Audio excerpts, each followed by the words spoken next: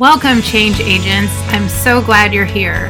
This is Cheryl Klein, and you're listening to the Limitless Leader Podcast. Hey there, Cheryl Klein here. Today is such a special day. I am so excited to have Laura Gio here, GM, IBM, Global for Cisco and Apple Alliance. Laura, thank you for taking a little time out of your incredibly packed and busy schedule to be here. Thanks, Cheryl. Thanks for having me. I appreciate it. Of course. Now, well, people watching don't know, I've been trying to track you down for this interview for a long time. So I appreciate that you squeezed it into your calendar. And before we jump in and talk about some of the amazing, you really walk the talk and put your money where your mouth is. And I know that a lot of times now, even though we have increased awareness about diversity, equity, inclusion, there seems to be a general consensus that not enough is being done and not quick enough. But I have to say that you are doing a lot and you're doing it quickly. And before we start talking about how you are empowering current and future leaders inside and outside of IBM, can we have a conversation about what got you to this point? It's not easy for women in tech in the moment here in 2021, but you have been in this industry for a moment or two. So can you share a little bit about what either inspired you to greatness or what was very difficult and made you decide, darn it, I'm going to climb that mountain and make it better for people behind me? Like giving us a window into the younger Laura, a couple decades back. Yeah, so I've been at this for over 3 decades now. But, if I really look at a pivotal point in my life, it started very young. When I was a teenager and I was in high school, I decided I wanted to play water polo. Went to go try out for the team. Well, there was no girls' team, so I tried out for the guys' team. And this was back in the late 70s where it was like, girls don't play on boys' teams. So long story short, got involved with the school district and the board of directors, and my father got involved, and they figured out, well, I guess she can play. And that kind of started my journey on being a female in a very male-dominated world. And I got a comfort level with working with the guys and being part of a team that I think carried me through as I entered into the technology field, which is extremely male-dominated. And early in my career, I was in a lot of the hardware areas of the company where I would sometimes be the only woman in the room. But I was comfortable with how the men talked, interacted, and I felt comfortable in that environment. And I think that helped me, at least early on. Yeah, so thanks for sharing that. And then now you have been, and this is very unique right now because it seems like young people hop around quite a bit. And you have been dedicated 100% over the last 30 years to IBM. And so what have you seen over that? And what's been really the benefit to having that loyalty over the last 3 decades? So, I wouldn't say I'd been, in the same job. I've had 15 different careers within IBM. And that's one thing about working for a very large corporation that gives you an opportunity to spread your wings and take on different roles and responsibilities. So I started with IBM, came in as an engineer working in tech support, worked my way up through the engineering ranks, ultimately became an engineering director and executive in the company running software engineering teams. I then decided, hey, let's go try sales. Now, if I tried to go externally and say, I want to be go from being an engineering geek, as I was called, to being a sales leader, they would have laughed at me. You can't do that. IBM gave me that opportunity and gave me that chance to take on that different role. It was the sales leader for the same product set that I was the development director for. And from there, I've had business line executive roles. I've worked in global technical services as a leader of the Center of Competency teams. Lots of different roles. The one I'm currently in now, and I've been in this role for a little over 2 years, is running 2 of the major strategic alliances for IBM, Cisco, and Apple. There's not many times or not many places you could have the opportunity to have many careers And I think what that's given me is the ability to connect dots from a business perspective. I've had jobs in all the different areas, and I understand how in a circular motion, as I view it, how this all comes together in a company, running a small company, and how all the parts and pieces work together. Mm-hmm. So, well, let me kind of ask you, like, connect the dots a little bit, ask you a question so you can help, share some wisdom with emerging leaders from, asking to be on the water polo team because there probably wasn't a girls' water polo team at the time, to just go play with, on the water polo team with the boys, to being inside a large corporation and saying, hey, I want to do this. So it seems to me like there's a common thread of you thinking of something, hey, I could be good at this, I want to do this, and just speaking up and asking. So is there some input or some wisdom or maybe even a little push that you can share for others who are thinking in their minds, maybe I'm good at this, or I really want to try this, but I might not be allowed or totally qualified or what have you? What would you say to them? I'd say first and foremost, you have to kind of have this little voice inside of you of, what you stand for. What do you want to do? How do you want to operate? And I think if you are comfortable with where you sit internally, then you're able to distinguish and make decisions based on that and be confident in what you're asking for. I knew that from my development director role, I had to talk to customers, and I knew that I was pretty good at talking to customers. I could take a very technical situation and talk to any level of technical expertise on the other side and get my point across. So I thought, I'll try this. But, you also have to be a little bit fearless because they'll tell you no. I tell you, when I went after that job the first time, I got told, you're an engineer, you can't run sales. And didn't talk to me. And I kept watching. 6 weeks went by. They hadn't filled that role. And I went back, asked again. And eventually they're like, all right, fine, you can have this job. But, it's being fearless. You don't have a lot to lose. And I think that's one thing I would tell anybody, women, the underrepresented minorities, anybody out there that's trying to go after something, ask. You could be told no, but try again. Yeah, I think that is a huge and amazing piece of advice. And it's a good segue into what we were speaking about earlier. Created a program last year called Limitless Leader Roadmap, because a lot of times people can conceptually understand that and say, yes, I should do that, or that makes a lot of sense. But they might not have the clarity or the vision, or they might not have the confidence. And then also they might not have the influence. Like I said, rather than just starting to have a voice at the table, or even if they get into the position, you need to have a certain level of, influence to have a voice at the table. So we were talking a little bit about this Limitless Leader Roadmap, curriculum that was created. So do you think that would be helpful? And also too, where do you see the biggest barrier? So in other words, where do you see like maybe women holding back a little bit, and what do you think that they might need? Well, first of all, I think the curriculum would be great. You have a perception of yourself.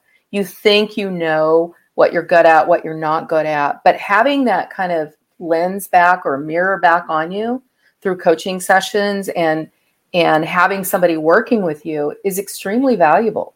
Because then you can pick up on those things that you may not be so good at, that maybe you kind of put to the side and forget, but need to hone up on. As far as, how do you get that voice? What do you do? You're going to be told. You have to go into it a lot of times with the attitude of people don't know you. They may tell you no. Learning how to, I don't want to say sell yourself, but be able to articulate what value you can bring to a role. When I've picked roles in my career, there's been a couple things I've looked at. One is I need to have some small aspect of I know something about this job. And then there's some aspect of the job of I don't know a lot about this, but I want to know more and I want to be better at it. And if you can take that combination of selling what you do know and being enthusiastic and energetic about what you want to learn, I think that goes a long ways with people looking at who do they want to put into a role. Yeah, I think that's so important. So taking what you're good at and what you're passionate about, and honestly, not just selling what you're good at, but selling your passion as well is where you would like to learn, and being, fearless in the process. So of course I have to ask you the question about mindset, just to tie, your area of expertise into my area of expertise. So what mindset has, allowed you to get to where you are? Because a lot of times, a lot of emerging leaders, and honestly, even senior leaders too, because, everyone, not to throw us women under the bus, but we compare. It's what we do sometimes. And so whether it has to be other senior leaders or emerging leaders, what mindset has allowed you to persevere? Because a lot of times emerging leaders might look at you and say, oh my gosh, she's so confident. They might think that you were actually birthed into this world as a GM, and I not understand that you've had the door slammed in your face, possibly, maybe you've clearly had no's. There have been some, bumps along the way. So what mindset has allowed you to be confident and resilient and just to keep going, and not just within IBM, because in a moment we're going to have a conversation about how you're chairing an amazing organization and really doing some incredible things. But what mindset has allowed you to persevere over the last 30 years? I would say, first of all, trying not to take myself so seriously. I mean, life's an adventure, and you kind of have to enter into it that way. Really looking at where you've had experiences that haven't gone so well. I mean, I've had jobs in my career. If I recognize pretty quickly, this is not working, and before I get fired, I need to go find another job. But being self-aware is really important in what you like, what you're good at. If you don't like what you're doing, you're not going to be good at it. I mean, you can get through it, but getting through it is not what you want for a career. So I think understanding that, and then from those bad situations, I mean, we've all worked for those leaders where you're like, ugh, I tell you what, I probably learned more from some of those people than I did from some of the others, because I recognized traits and how people were being treated and how things were being led, that I said, I am not going to do that in my career. That's not who I want to be. So every little tidbit you get in every job you have, whether it's a job you love and you're great at or a job you don't care for, that's a little thing going in your kit bag that adds to all your experiences. And then, confidence grows over time. Yeah, it's definitely, and I want to piggyback on what you just said, and that is, well, two things. One is everything's a learning experience. So in the event that you don't like something, it's not going well, you think you might get fired, so you better leave first. I mean, it's one that you can take a step back, and I think it was not Steve Martin. I was watching a master class on comedy, and I don't think it was Steve Martin, so I don't want to misquote, but I think it was David Sedaris said, everything is funny after a certain period of time. So that really resonated. And so the two things that I wanted to really highlight what you just said is that it's a learning experience. Even if you feel like you tanked something, or even if it's a project or even an entire, a stint as a certain position, that pull out, what did you learn? Because inevitably you're good at some part of it, and, there are areas to improve. And then, so that was really, really important. So thank you for bringing that up. And when it comes to, anything that you want to leave people with, so in other words, things for emerging leaders to really think about moving forward. And before you answer that, I want to think about it in context of people that are inside their companies, but I just also want to highlight a couple of the things that you're doing outside of IBM. And you're really very, very involved in racial justice and equity. And I want to have a conversation about that for a moment, because like I mentioned earlier when we first started this interview, is that there, of course, now I say it's fortunately and unfortunately, and the reason why it's come about and come to our awareness is unfortunate, but it's fortunate that it is now much more, on our front dashboard now. But I think most people will agree that change isn't happening quick enough. So I want you to highlight some of the things that you're doing, that you are actually stepping outside I would say, of the norm and really accelerating this process for racial justice and equity in the workplace. So can you talk a little bit about the board that you're chairing right now? Sure. So I serve on the Silicon Valley Leadership Group Board of Directors, and we have a subcommittee called Racial Justice and Equity, which I co-chair along with 2 other members of the board with me. We started this late last year as one of our 3 pillars of efforts that we're doing as senior leaders across Silicon Valley from different companies. Part of this is really looking at how do we accelerate racial justice? How do we accelerate leaders and underrepresented minorities, women, those areas where we don't have representation, particularly in California, where you look at the Hispanic community. We don't have matching numbers of how large our Hispanic community is and the number of people that serve in senior leadership positions in that area. Mm-hmm. So we're working on different projects. We actually had a meeting this morning on getting different companies that sit on the board of how to give people that fit in this demographic opportunities to get experiences in other companies and mentorship and all of that. Now, you may say, well, mentorship is nothing new, but cross-company mentorship and giving people exposure to other companies and what they do, that is fairly new. Mm-hmm. In addition to that, we're looking at it from a technology perspective. We're Silicon Valley. We can't help it. IBM, I did share with the group, IBM has working on something called Call for Code and Call for Code for Racial Justice. And one of the things that we're working on is technology using AI to look at legislation and bills that are going through, whether it's at the state level or the federal level, that may have unconscious bias in it, that is biased towards underrepresented minority and women, and pull those out and be able to show from a very fact-based perspective how we may need to change some of the writing and the wording within that. So there's lots of applications for this, but it's really getting these companies rallying around the topic and bringing it to a head, to bring it out and let's do something about it. Let's not just talk about it.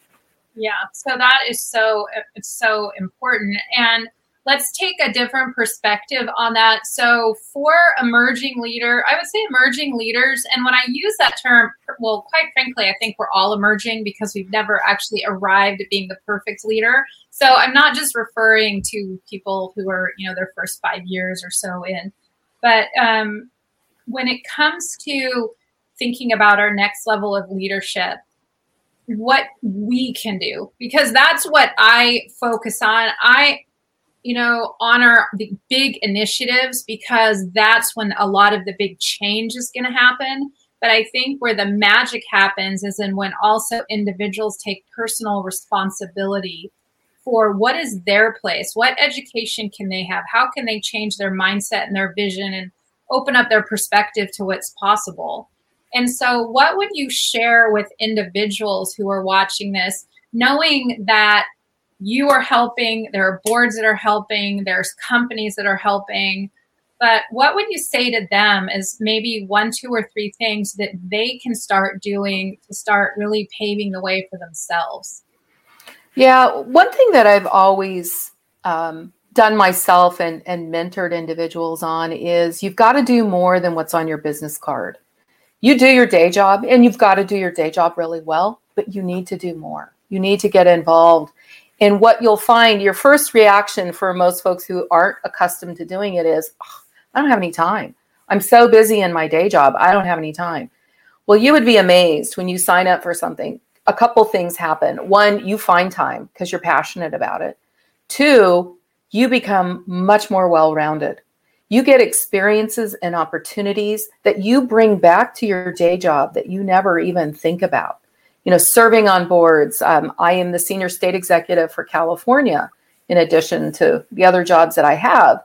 And at first it was like, I don't know if I've got time. But, the ability to really look across the company from a different perspective adds a lot of value. So I would tell people, get involved, even if it's just take an extra assignment that's not part of your job at your company and go do something different that you could be known for. Throughout my career, I had an early exposure to this in that my second line manager, when I was a first line manager, hated the budgets. And I said, I like numbers. I'll take that for you. And I used to chase the finance guy around our IBM campus that I was on to show me the P&L statements and how this all works. Mm-hmm. He ended up taking a long sabbatical. They asked me to fill in. I mean, me as a first line manager got to go work for the VP as helping for operations because I had chased this guy around and understood how this stuff worked. Mm-hmm. You know, I'm not saying that's going to happen every time, but it's just an example of doing more. You learn more, you get a lot out of it. And those are so rewarding.